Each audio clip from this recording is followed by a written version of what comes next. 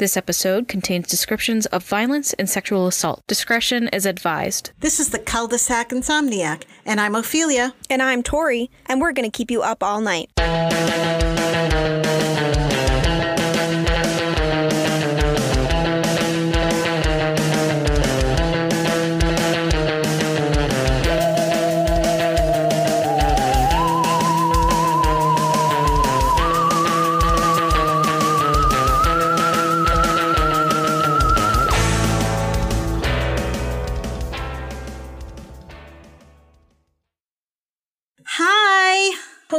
Hello. What are you doing? Just hanging out in my closet. Very excited to be very scared. What about you? I'm sitting in my office recording a podcast, ignoring my family. It's probably hungry, but whatever. I've been feeding them a long time. I don't need to feed them again today. No, they'll be good. Anyway, as we've said, this is the Cul-de-sac Insomniac. We're the main insomniacs, and we're going to keep you up all night. Yes, we are. Tori, do you want to talk about spooky stuff? No, I don't. Well, before we talk about actually the topic I'm going to talk about, I want to tell you about a weird thing that happened to me last night. Okay. In the house. I don't really know what this is. But anyway, so about 2:38, I remember because I jumped up when this happened and looked at my phone because I didn't know what time it was. It sounded like the smoke detector went off really loud. I jumped out of bed and it's still going off. And I'm saying to Uncle Keith, get up. You got to get out of the house. You got to get out. And the alarm's going off and he kind of wakes up and he didn't do anything. And he says, just shut it off. But we have those hardwired ones. Right. And this thing was going off the whole time. I went down the hall. I went into Papa's apartment and he was asleep. Not on fire, assumedly. Couldn't hear it in his apartment. And I went to Olivia's room. I thought maybe she was doing something with her hair or whatever, set it off. But it wasn't going off in her room, just in the hall. But it was loud. And then I went to John's room and everyone's still asleep. And the dogs didn't even start barking, which is weird for my dogs. So they bark all the time. Mm-hmm. And nobody else heard it. And I'm like trying to wake people up. And then it went off. And then I got back into bed and I was so rattled by it that I stayed up for like another hour and a half just playing on my phone.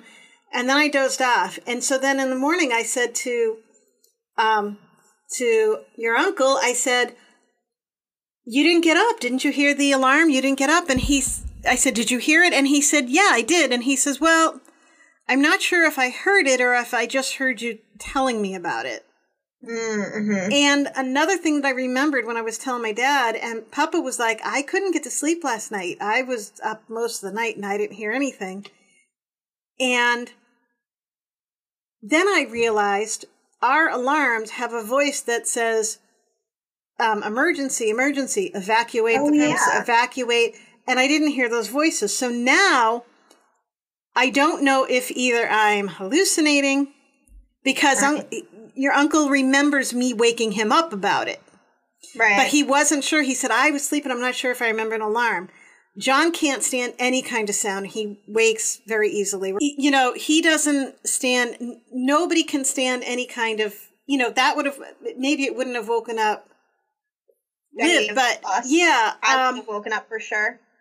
But I mean, I must have come an inch above the mattress. It startled me so much, and it didn't wake the dogs, which is also really weird. So now I don't know if it's. Remember one time I told you about a dream I had, and I still to this day thought it was real.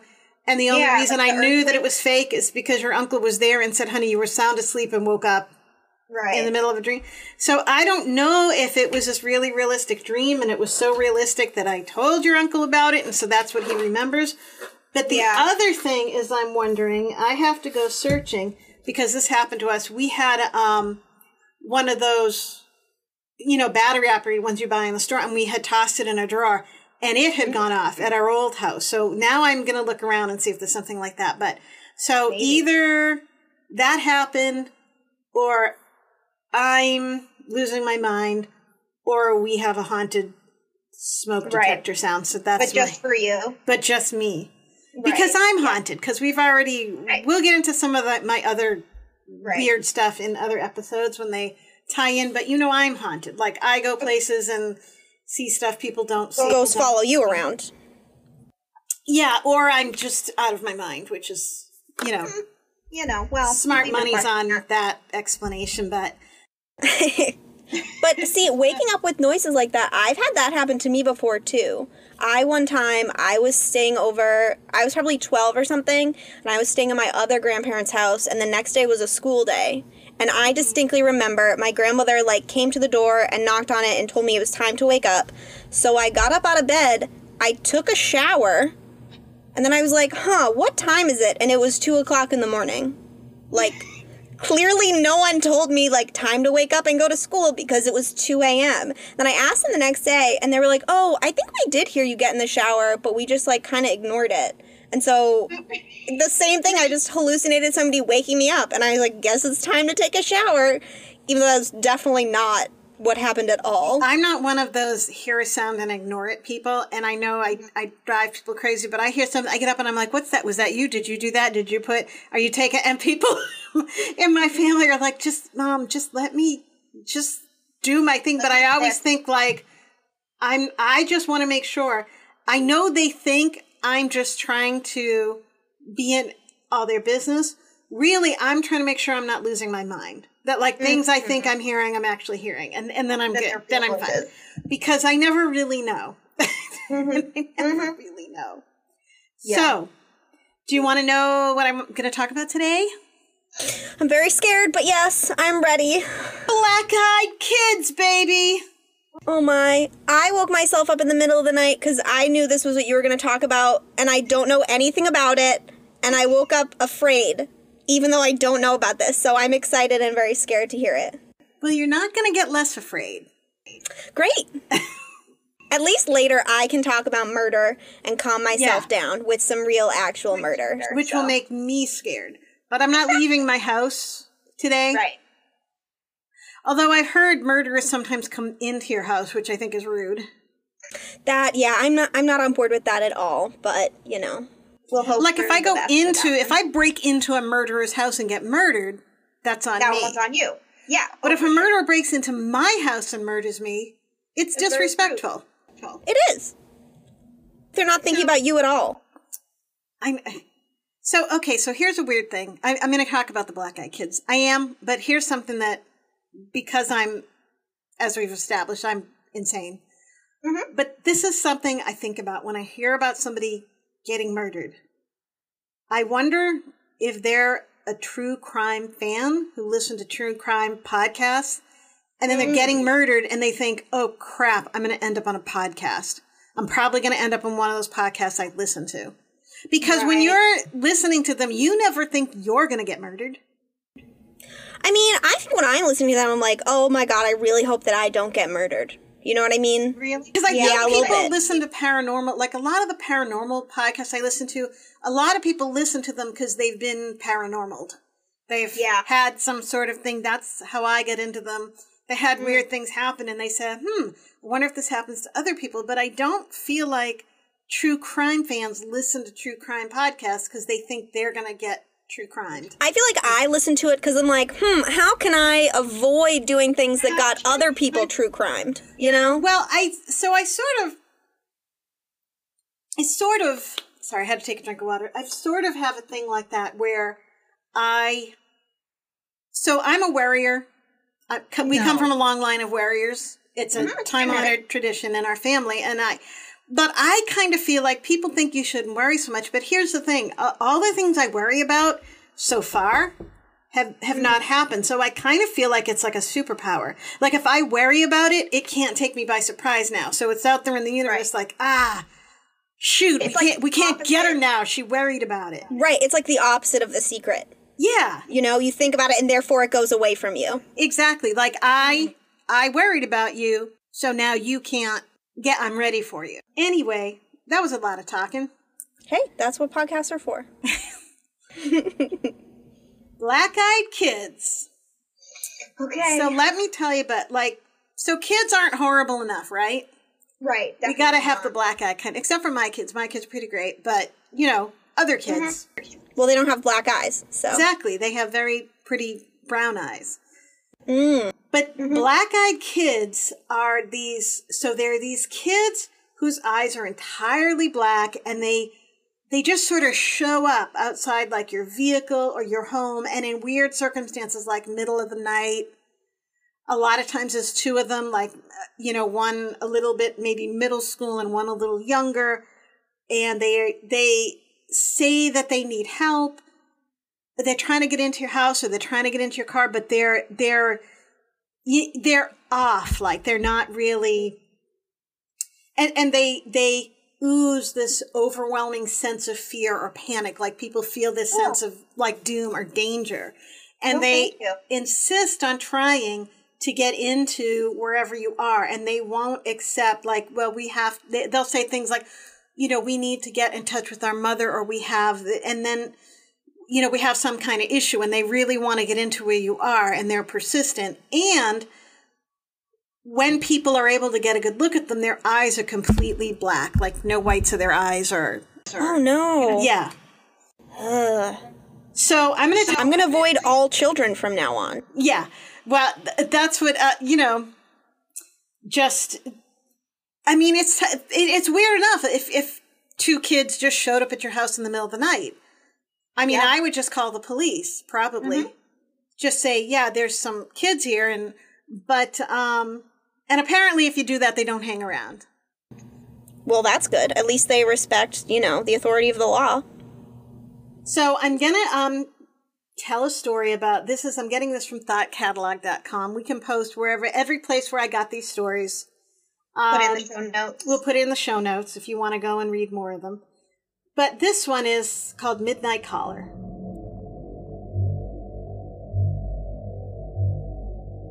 It almost felt like a dream. I woke up to my dog Lucy barking. She was upright on the bed where my husband and I were sleeping with our 22-month-old daughter staring at our door like an unknown stranger was out there rummaging around. I thought she was just freaking out over house noise. We'd only had her for 3 months and she was a puppy. It could have been anything. Our roommate, a creak from the house settling, something moving in the breeze. I wasn't too concerned. So I decided to go open the door and show her nothing was there. Oh no. Bad idea. I opened the door and she raced to the front door and she stood there snarling and growling, and it was an angry, violent growl. So I opened the baby gate that blocked the doorway, and I was about to open the door and show her everything was okay. The second my hand reached for the deadbolt, Lucy went berserk. The dog went wild, barking, jumped to at her, and when I touched the metal of the lock, she changed her temper, started to whimper, and started backing down. And as soon as her mannerism changed, so did mine. I wasn't calm anymore. My heart started racing and sinking, and I got this feeling of fear and dread. So I looked through the peephole just to console myself that there was nothing out there. But when I looked, there were two kids. One was just little. She didn't look much younger. I was 21 at the time. She looked around 16 or 17. She was slender and pale. Her hair was a light shade of honey blonde, and she wore it long, about mid-back, with long, thin, blunt bangs on the front that covered most of her eyes. She wore jeans, an olive-colored pullover-style hoodie, and she held the hand of a small girl who looked around 3 or 4, in the same style jeans and a button-down ivory cardigan. The smaller one looked at the floor shyly, but had the same shade of hair tied back in a ponytail, and she had a stuffed toy under her arm. And it was identical to one that my daughter has. So if it hadn't been for the feeling of overwhelming dread and fear, I would have probably brought them in and given them some hot cocoa because it was cold out. But something about them seemed off. So at this point, I hadn't made any noise. I hadn't shushed the dog or grumbled or anything. I hadn't turned on any lights. These kids had no indicators I was at the door. The older one began to speak. She had a voice that was mature, confident, strong, and accentless. She held her head tilted downward and said, "We have to use your phone." And I just froze in fear. How did she know I was there? She raised her head to face me directly, and that was when I saw her eyes. There was a reason I couldn't see them through her bangs before. They were black, just dark, dark, dark black, and sort of otherworldly. Our mother is worried. As someone who's always been interested in creepy stories, I knew what she was the second she looked at me through the door. I've never been one to believe in it. I'm a staunch atheist and skeptic. I've written off most ghost stories from friends and family. I didn't, I don't believe them, but this I couldn't rationalize. I was standing with nothing but a thin wooden door between me and a black-eyed kid. I didn't answer her. Slowly and silently, I backed away from the door, Lucy still cowering at my ankles. She kept saying, "Just let us in to use your phone." I took another step back, and with that step, the tone changed. At first, she seemed polite. When I took that second step back, she became commanding, almost hostile. "We're not going to hurt you. If we wanted to do that, we would have broken your door in. I'll ask again, may we come in and use your phone?" Lucy snarled at the door and I inched backward. There's something inside me seemed to be slowly pulling me back toward the door. It wasn't a physical pulling so much as a subconscious need to go back and let them in. I got to my room, covered up the window, locked the door, and sat there in the dim light of the nightlight. I heard her keep calling me back to the door. Eventually it went quiet. I didn't go back to sleep that night, and I haven't slept right since. I know from reading about them that BEKs can't just come in without permission. I know they haven't hurt anyone, but I still fear I'll be the exception. See, I'm not sure about that. I'm not sure about that last part because, That they've never hurt anyone? Right, because... Well, how would you know if they just came in and killed you and then someone was murdered? You know.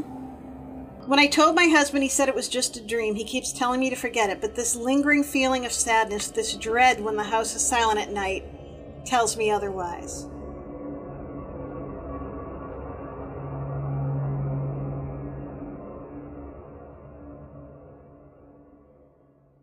So, there's a whole Reddit thread about it, Black-Eyed Kid story, about a demon kid in the middle of the day. So this kid was, he was going to high school in 2003 in West Texas. And he was ditching school with his buddies. And it was in the middle of the day. It was really hot. It's Texas. So they stopped at a stop sign at a cross street that had an alley directly across from them. In the alley, they see a little blonde-haired kid, maybe 10 to 12 years old, come blasting out of one of the house's back gates.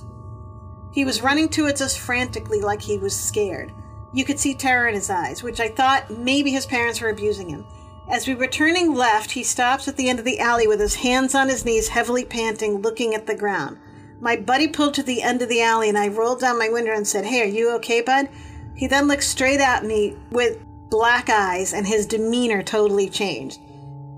He stands up straight, no longer out of breath or scared, and smiles at us with this mouthful of sharp, shark-looking teeth. Yeah. What the heck? I've never heard... Thank you. What? And points right at me. I yelled at my friend, "Fucking go!" As we speed off, the kid's gaze follows us, still pointing till we are out of sight. Then we start screaming at each other. "What the F was that? Did you see that?" I'd never heard of Black-Eyed Kids before, and I found out years later when I remembered what happened, and I decided to Google it. I asked my friend through Facebook a year ago if he remembered it, and he says he doesn't talk about that stuff anymore. He doesn't believe in it. I don't know how to explain it, but that was just a creepy little demon fucker. I mean, how are we going to share the same hallucination?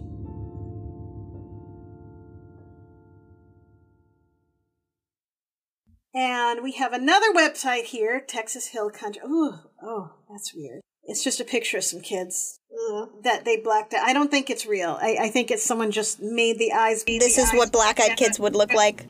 Yeah. Whew. So apparently, the legend of them started back in Abilene, Where's that? Texas. Okay. I was going to say it sounds Texan, but This whole thing has Texas written all over it. sure does. So how long ago did it start? It started in, I'm trying to find, I feel like it's not that old. The earliest reported sighting was in 1996 by Brian Bethel, a journalist from Abilene. In his report, he describes a late evening out in his vehicle. He stopped in a parking lot near a movie theater to write a check, and he was so absorbed that he didn't notice two young boys approach his car. He didn't notice until the older boy tapped on the driver's side window. First of all, when I'm like involved in something and I'm in the car, I'm looking at my phone, and people I know come and tap on your window, whatever, that scares the bejesus out of me. I don't like that. Don't do that. yeah. Don't tap on my window. But yeah, even in my cubicle at work, if somebody comes around the corner to talk to me, I still jump out of my skin. Never mind in the dark in a parking lot. And don't come up behind me either. Ever. No. Unacceptable. And, so he didn't notice until the older boy tapped on his window. He rolled his window down and noted immediately a soul-racking fear, but he didn't understand why. The older boy said that he and his brother wanted to catch a movie but had forgotten their money at home. Could Bethel give them a ride? They assured him that it wouldn't take long. They were just two kids and they didn't have a gun, because people always say that. Well, that's okay. If you say to me, I don't have a gun, do you know what I immediately assume you have? A gun. At least one gun, if not more. Can I get in your car, stranger? I don't have a gun. I won't kill you. Yikes. They need to learn how children speak. We're just two Earth children. See how we behave as Earth children? We are going to take in the cinema on Earth. Jesus. So what? Yeah, as soon as you say, I don't have a gun, I mean, you have something. It might not be what we call a gun, but it's, what is it, like a laser? Or a ray gun? I don't know. You have something, though. Maybe you don't need a gun. Right. Oh, maybe you're just going to take your creepy black eyes and shoot me with those. How am I supposed to know? No thanks. Bethel found the assurances unnerving, because it's a weird thing to say. Yeah. Right, because he has a conscience and a brain. Because he's normal. And would be nearly over by the time he could drive, and said the film had already started and would be nearly over by the time he could drive them anywhere and get back. In his recount of the incident, he stated that when he broke eye contact with them, his fear became all-encompassing. And it wasn't until he broke eye contact that their eyes became completely blacked out. Oh, so they can change. Oh, no, so that's worse. You could be talking to a regular kid and he could be an undercover black-eyed kid. He could be like a black-eyed kid on the lowdown. No, I don't like go that. check on your kid's eyeballs. I didn't know that. See, I didn't know that, and oh, my dogs are barking. Sorry. They don't like this story either. No, they don't. The older boy began to get frustrated when Bethel made excuses for not giving them a ride, and said that they couldn't get into the car unless Bethel said it was okay. Thanks for that information, demon child. Because it's not okay. Are these vampires? Like, what is going on? You're right. It's like the Vampire Diaries. Seriously. Just let me in. I can't kill you unless you say I can come in. I need a formal invitation to murder you. I'm gonna still take a pass. As tempting as that is, I will drive out of this parking lot as fast as humanly possible. So, of course, after that, Bethel tore out of the parking lot, and to this day, he still stands by his story. So, apparently, 1996 was the first iteration of Black Eyed Kids. Because I guess all the alien probing was not working. I don't know. They had started sending these guys, so those are my stories of Black Eyed Kids. What do you think of the Black Eyed Kids, Tori? I'm terrified. I will never be leaving my home, going to my car, or answering the door literally ever again in my whole life. She's gonna have kids and... Oof, no, they're going to go somewhere else. You can have them or something, I don't know. I'll take them. Oh, that is so creepy. I don't like that their eyes can change. No, I didn't know that, because now you're more scared. Now other kids could be black-eyed kids. I wonder if my kids could be. I'd probably know. I think you would if you had birthed a black-eyed kid. I think so. Yeah. I'm pretty sure. I mean, so I think it's interesting that, like, okay, the first one was a woman and she saw two girls, and then the other people were male and they saw boy kids. That's a good point. I didn't think about that. I mean, I don't know what's up with Shark Boy. That was just... That, I don't know. Maybe that was just a regular kid with contacts and filed down teeth. I don't... Maybe. Like, that's some other weird shit going on that Yeah. Oh, that's so because creepy. that's another thing. Some people do that, like file their teeth like that to... Right. Insane. Because, I don't know, people are weird. Right, so yeah, are these demons? Because, right, don't demons sometimes be like, oh, I'll show up as a little kid, because that won't freak anybody out. Well, that's the thing, too. Like, they say that, too, with Ouija boards, and, I'm going to do a Ouija board episode someday, but they say that you get, like, a lot of times if it's a child, or you think that there's an entity that's a child, it's not always a child. Right, yeah, it's somebody who thinks a child is non-threatening. Yeah, except when that child is creepy AF, then it's not threatening. It's the most threatening thing ever. Right. So that's Black Eyed Kids. I've never had a Black Eyed Kid experience, but I want to not have one. Yep. No, I'm down with never ever seeing a child ever again for my whole life. I don't even like my phone, my doorbell to ring if I'm not expecting anyone. Freaks me out. No, that's the worst. I hate that. I don't even care if it's like you look out. I know I'm getting a package. No, no, because that lunatic ruined that. The guy who shot that poor judge's son, who was dressed like a FedEx guy. So that's ruined now too. I can't even get excited for the package. I have to hide in my house and let the FedEx guy leave. And if I have to sign for it, you know what? Take it back to FedEx. I'll go and sign for it. Yeah, I always freak out when someone knocks on my door. And I live in an apartment too, so like it doesn't happen that often, and I just immediately, my stomach sinks. That's the good thing about, like, at least the black-eyed kids, they have several layers of doors to get permission to come through before they can come to your apartment. And I'm not buzzing them up. You know what I mean? No. Why would you? Although you won't know they're black-eyed kids, but if they just say, we need to use your phone to contact our mother, you're just like, well, you're shit out of luck, kid. You should have a cell phone. It's 2020. You should have stayed with your mother. What can I say? Mm-hmm. This one seems like a you problem. See you never. Oh, that's so creepy. What do you got for me? Oh boy. Okay, this one's going to be a long one, so I hope you're ready. Am I going to be scared? I don't think so. This one's kind of older. Not like old, but not recent either. But there is some recent, like some stuff that came up about it pretty recently, so I think that's cool. So, I'm going to talk about the double murder of Jay Cook and Tanya Van Cuylenborg. Have you ever heard of this? No, but I hate it. Okay, great.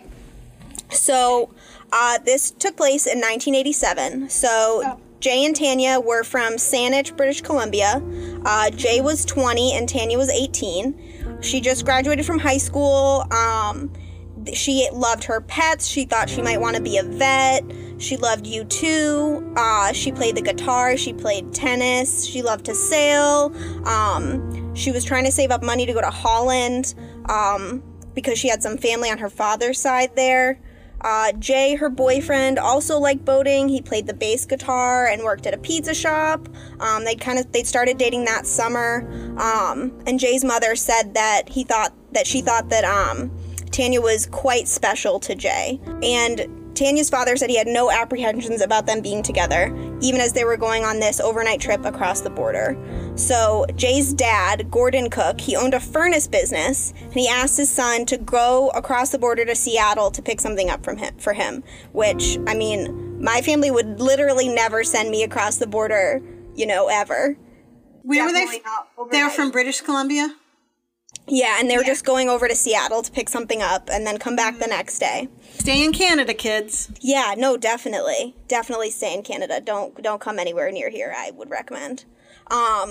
So Jay borrows his dad's gold van, and he and Tanya are going to take the ferry to get to Seattle. So their plan was to take the 4 p.m. Coho ferry from Victoria to Port Angeles, Washington, then drive to Bremerton, and then take another ferry to get to Seattle. So then there they'd buy the part, stay overnight, and then come back to Saanich the next day. So what's weird is this case was unsolved for a really, really, really long time. And yet we know that they missed the exit for Hood Canal Bridge, and then they rerouted through another town, and then they got on their second ferry. And then they never came home the next day.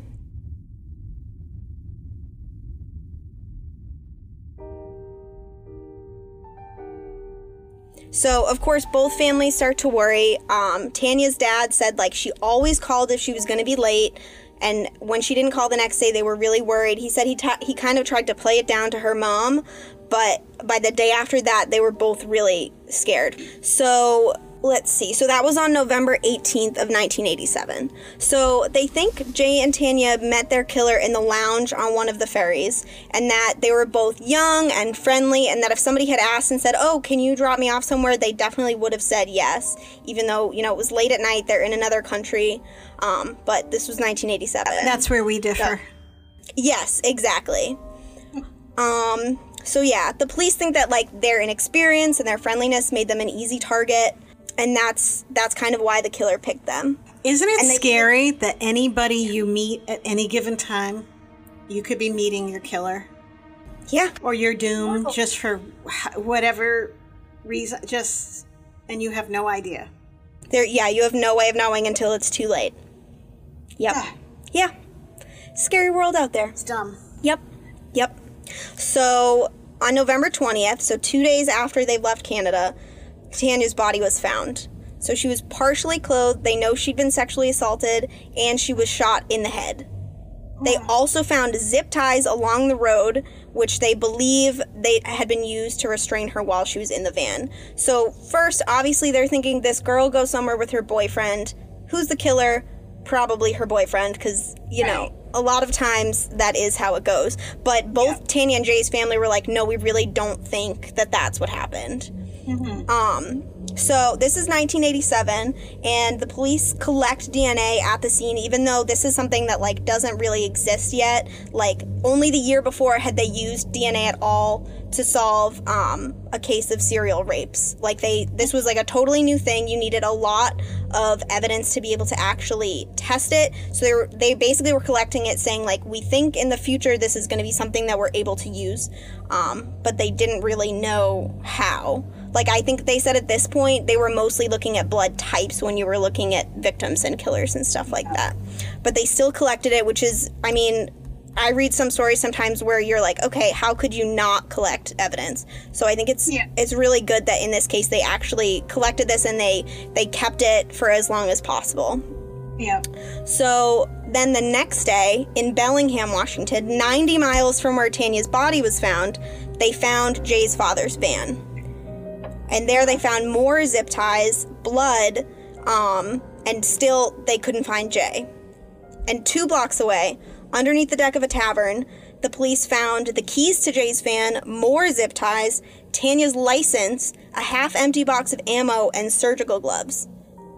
And they felt like, the killer put the surgical gloves there to show that, like, oh, if you're going to try to fingerprint, like, don't bother. Like, I was wearing gloves, so you're not going to be able to catch me. So I was thinking as you're saying this, like, what an idiot. Why would you leave these zip ties? Why wouldn't you toss them or do this? But no, so what you're saying is he's leaving clues.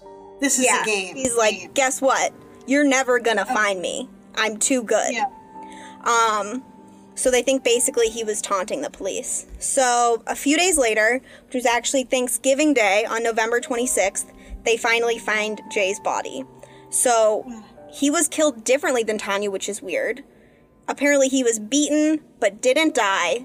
So then he was strangled to death with twine and 2 dog collars, which is just so horrible and bizarre. His hands were bound with zip ties. And they said that the method of Jay's murder was similar to things that they had seen inside the prison walls. So they started to think that this is a killer that has been in prison before. And where his body was found was also close to a prison farm, which I think kind of colored that also. Yeah. Or, and it's possible, too, if this guy is doing his research, he knows all this. Right, exactly. Found this all out somehow, and so staged it to look that way, which is why he didn't just do the same... Exactly. Right, method. The same MO. Yep. Yeah, and so one of the sources that I used was Unsolved Mysteries, and this episode aired like really, really early on in Unsolved Mysteries. It was only season 2, episode 5, I believe, when they were still actively trying to solve the case. And they said that the killer took 2 things from them. He took Jay's black ski jacket that had red piping, and Tanya had an olive drab backpack that they were hoping that people were going to be able to spot and then be able to identify the killer by the fact that he had taken these items from the couple. But they were probably like trophy items. He probably just kept them, didn't parade them around. I know, a lot of these things, I'm like, this all really sounds like a serial killer, and I think that the police thought this too. And some people, like, in the comments and stuff, they're saying, like, oh, this sounds like Zodiac, which, like, this is so much later than Zodiac, though. Like, it's very strange. And it gets weirder. So, a couple weeks later, over Christmas... right after these bodies had been found, both victims' families started receiving greeting cards, and they were filled with descriptions of the murders and the killer, and they said that they were written by the killer himself. And he kept writing these greeting cards every month for over a year. I want to kill this guy. Yeah. And so sometimes he would even say that they were from Jay or they were from Tanya. But when the police checked the DNA on the cards, they didn't match the DNA that had been found at the scene. So the police were like, this may not actually even be the killer. Just some sicko who read it. Yeah, one of these horrible people that think like, how can I ruin these poor people's lives even more? But they're thinking, okay, it could be an accomplice. Because what if he had details about the murders that weren't released to the public? Right. You know, I don't know that, but... Yeah. So the letters were also, they're postmarked from Seattle, LA, and New York, and they have this really weird handwriting. I'll show you a photo of it later. It's like some lowercase, some uppercase. In the letters, he's describing the murders. He's saying how much he hated Canadians, and he says, like, this opportunity was too good to pass up. Okay, hang on. Hold up. Yeah. Who hates Canadians? Apparently this one guy. Who hates Canadians? I think he must have been the only one. Yeah. It's crazy. That is crazy. You can you can put that picture up on the is that one that we can put on Instagram? I don't know if we have rights to use it or if we have to find out, but we can put it up there. Yeah, definitely. So I'm going to read you from some of this. I think that for the most part, I couldn't find pictures of most of the cards. I think that they were keeping out the parts that were graphic and stuff like that. Yeah. But I think this might be the first one. It says, "Dearest Jay's father," in quotation marks, or Gordon Cook. "Greetings and salutations. Hallelujah, bloody Jesus, I am the happiest human being on planet Earth. In fact, I am on a Michael Jackson victory tour celebrating my victory." Take Michael Jackson's name out of your mouth, number one. Yeah. Not a nice letter. And, like, these are like, greeting cards that have teddy bears on them and stuff, and then these poor families, they open them up, and it's this awful stuff from this person that says that they murdered their children. So after the first one, I would just start getting them and not open them and just bring them right down to the police. Say, here, you deal with it. Yeah, that might be what they did. I'm not sure. Yeah. But I mean, they had these letters, but they didn't have any breaks in the case. But they still kept all the evidence. And by 1994, so 7 years after the murder, they're able to make a full DNA profile because now more police stations have the ability to actually do this in-house. And so they enter the information into CODIS, which is the database of all the DNA, which was pretty much brand new at the time. And they're hoping, because they had thought this person had been in prison before, they're hoping that they're going to be able to get a match. And they don't.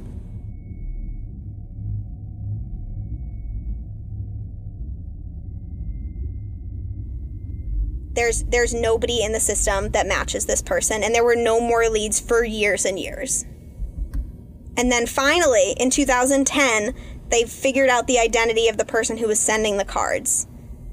And it was not the killer. Who was it?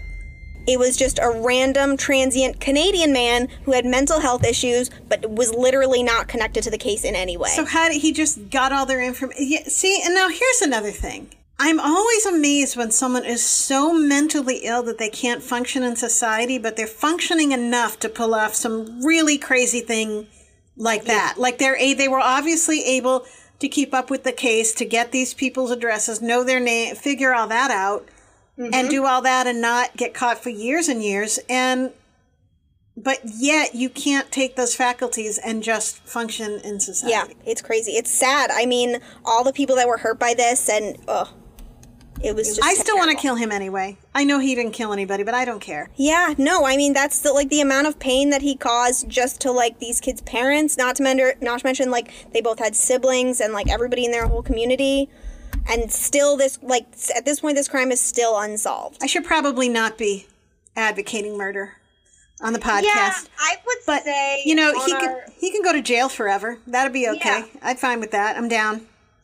I don't think he faced any trial or anything, because before they figured out it was him, they said, like, we are not gonna, like, press charges. We just want to know. But why wouldn't you?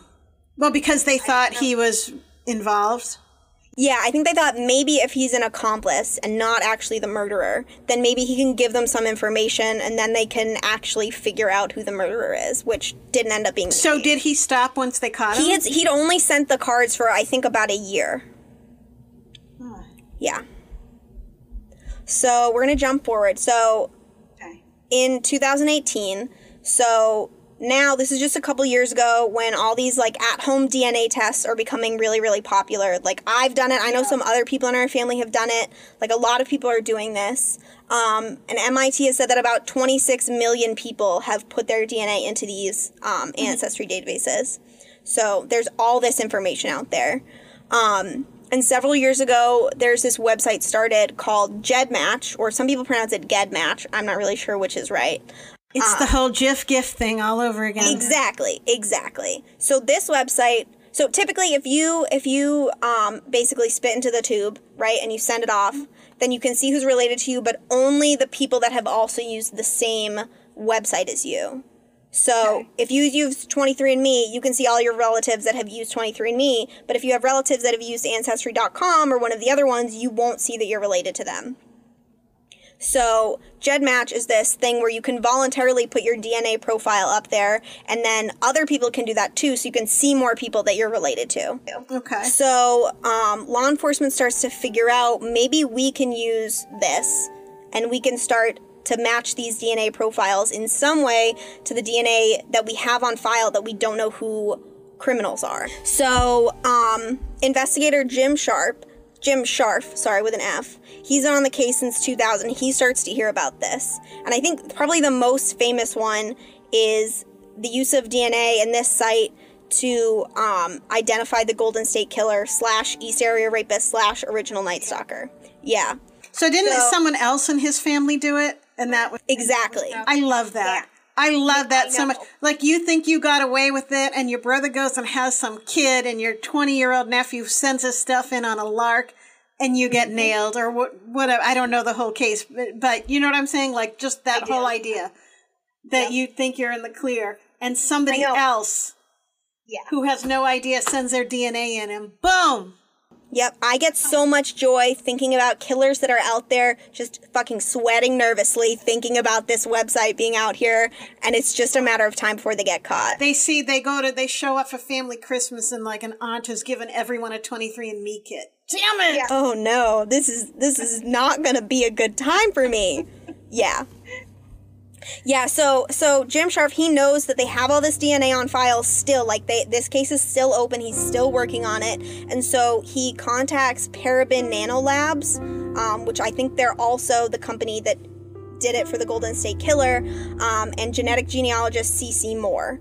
So he says, okay, can you find this killer the same way that you found GSK?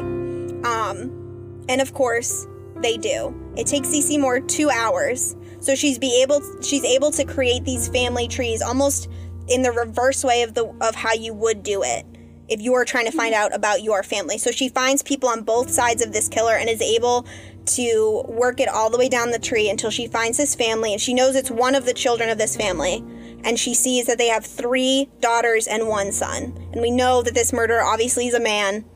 So they know that this has to be the guy. And so she says she spends the rest of the weekend trying to disprove this theory, right? Because she wants to be 100% sure. Yeah. So the suspect is 55-year-old William Earl Talbot Jr., who's a truck driver, and he lived just 7 miles away from where Jay's body was dumped. So, of course, they can't just say, like, oh, well, we figured it out using DNA, and now we convict you. They have to actually get his DNA and be able to compare it directly to the DNA that they have on file. So the police officers, they follow him around until finally a used paper cup falls out of his truck, and they're so pumped to see this litter. They're so excited. And of course, his DNA was a perfect match for all of the 13 profile markers. They arrest him. He didn't want to go easily. Apparently, he was like this big, really kind of scary guy. Well, that's what you get for littering, idiot. Exactly. And having family that spit in a tube. So, and committing a double murder. So first he tries to say, like, oh, well, Tanya and I had sex consensually, but somebody else must have killed them. Like, this is a separate event.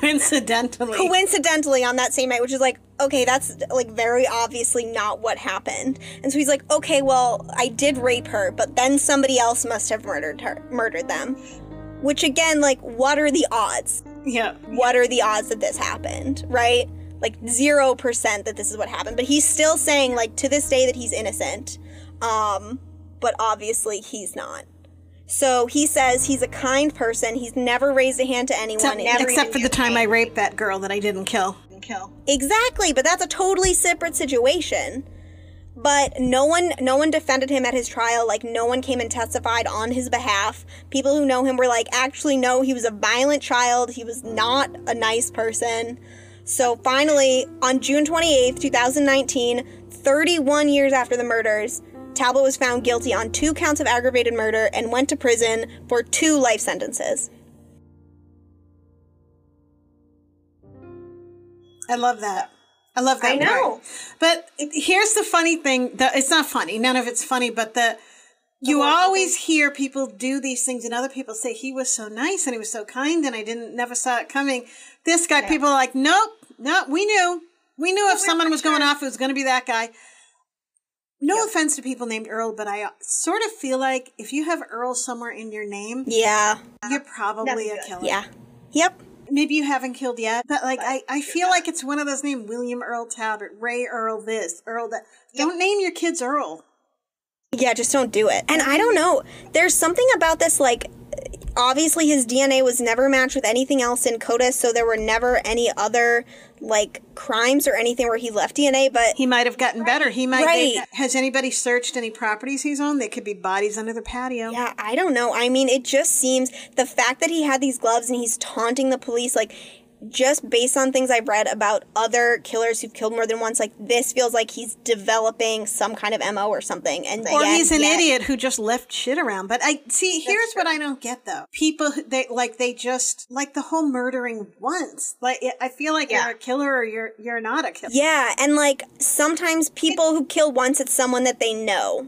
Or, like, well, I can understand, like, I mean, I can't understand, but I know sometimes people get into it with someone or somebody cheated or there's like emotions involved and then you do this to get back at someone. Yeah, that's like crime of passion. It's like a crime of passion or a crime, like a transactional crime, like someone owes you money or something like that. So that's still not great, but it's different. Right. And for this guy, they said even they think he had a kill kit that he had on him because he had an entire box of ammo. He must have had this gun. He had these zip ties, the gloves, like... Who has never killed anyone before and has a kill kit? It feels like the type of thing you came up with after your killing wasn't going that well. And you're like, you know how I can make it better? Yeah. I can just have a kill kit. So I have everything I need. Like I've killed a few times now. I know what doesn't work and what does. And it doesn't seem like the type of thing that a normal person just carries around just in case they need to do some killing. Yeah, no, it's so strange. And then you don't do it ever again after you come up with this kill kit? This is a one use only? That's what I'm saying. You're like, oh, man, I wish I'd assembled more than one kill kit because now... Because I can't buy zip ties anywhere. I know I should have assembled several. Mm-hmm. Oh, well. Yep. I guess that's that. But yeah, it's just so strange that like 30 years passed and supposedly he never... You know, he'd never committed any crimes before this that they know of. But he's a trucker. I mean, check other places he went. Yeah, we'll definitely have to talk about some of the trucker serial killers later, because... Truckers, let me tell you, I feel like that's a perfect job for a serial killer. Yeah, I think that some of them... Do you think that's why they pick it? Truckers so they can become serial killers? Or do you think being a trucker drives you nuts and you become a serial killer? Because if I had to drive all day with people cutting me off, I don't know... Yeah, I mean, and you have to live in that teeny tiny little bed. That I would probably just quit trucking. Yeah. But. Right. No, I think that I don't think this is the norm, but I think that there are some people that are like, oh, this will be so great. I can just drive across the country and kill a bunch of people and no one will ever notice. Especially because I think a lot of times they target sex workers and transients and people that they think no one is even going to care that these people have been murdered. So it's sort of like when you hear about like, a priest or a Boy Scout leader or like some soccer coach who molested a kid, obviously it's like 1 or 2% of the people who do that. Most people in that don't do that. Although the basketball coach did offer to give my kid a ride home one time and I said, no, thank you, sir. I will be there. Or someone I know will. Even though I'm sure it's fine, but I also think people of that mindset look for opportunities. Yeah. And that's an opportunity. And the people that take those, like, you know, that were to take the ride or whatever, like, it's not their fault that this happened to them. But, Yeah. No. But that was one wasn't too scary. Mine was scarier. Yeah, yours was scarier. This is scary just like that this guy just did it. I don't know. I just feel like there's other crimes that just have not been, you know... And if he had confessed and said, yeah, I killed them and didn't say he killed anybody else, then I would believe it. But because he's still saying he's innocent, that makes me believe more that there have been other murders. And you'll never find out why he killed them. Not that there's a reason that's good enough, but there's no reason that's good enough, but I want to know in their minds why they did it. Yeah, I think for me, that's why I'm interested in true crime in general, is I want to know, like, what is going on, that this is what happens, you know? Mm-hmm. Where's, like, between point A and point B, like, what's going on, you know? Mm-hmm. Hate it. Yeah, but yeah, I listened to a podcast from The Daily from June of last year about GEDmatch and about genetic genealogy being used in forensics. I read some articles from CBC News, from Seattle Weekly, from the Herald Net newspaper, which is in Everett, Washington. And I watched that episode from just 2 years after the murder, the season 2, episode 5 of Unsolved Mysteries, which you can find on Amazon. It makes me sad. I hope they're not ghosts. I hope that they're not ghosts either. Because then I'll have to talk about them in another podcast, and I don't want to. Might. I want them to just go be happy. Yep.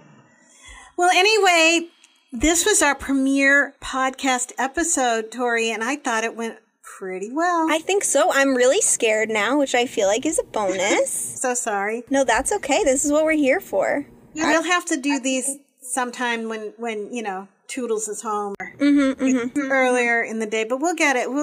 I kind of want to do it late at night and get really scared, but I know you don't want to do that, so. Yeah, we'd have to pick a day where then the following day I would be able to actually sleep. So. Yeah, like a Friday night and Sweetie Pie's home. Yes, exactly. But not on his computer being loud. Right, exactly. We'll have to make his room, right, acoustically sound. That's an acoustical challenge. Yes, definitely. Well, I loved this podcast. Me too. I'm going to do another one next week. You want to do another one next week? I would love to do another one next week. That's such a good idea. We have to figure out what our topics are going to be. Do some research. Just said topics. Topics. Oh, yes.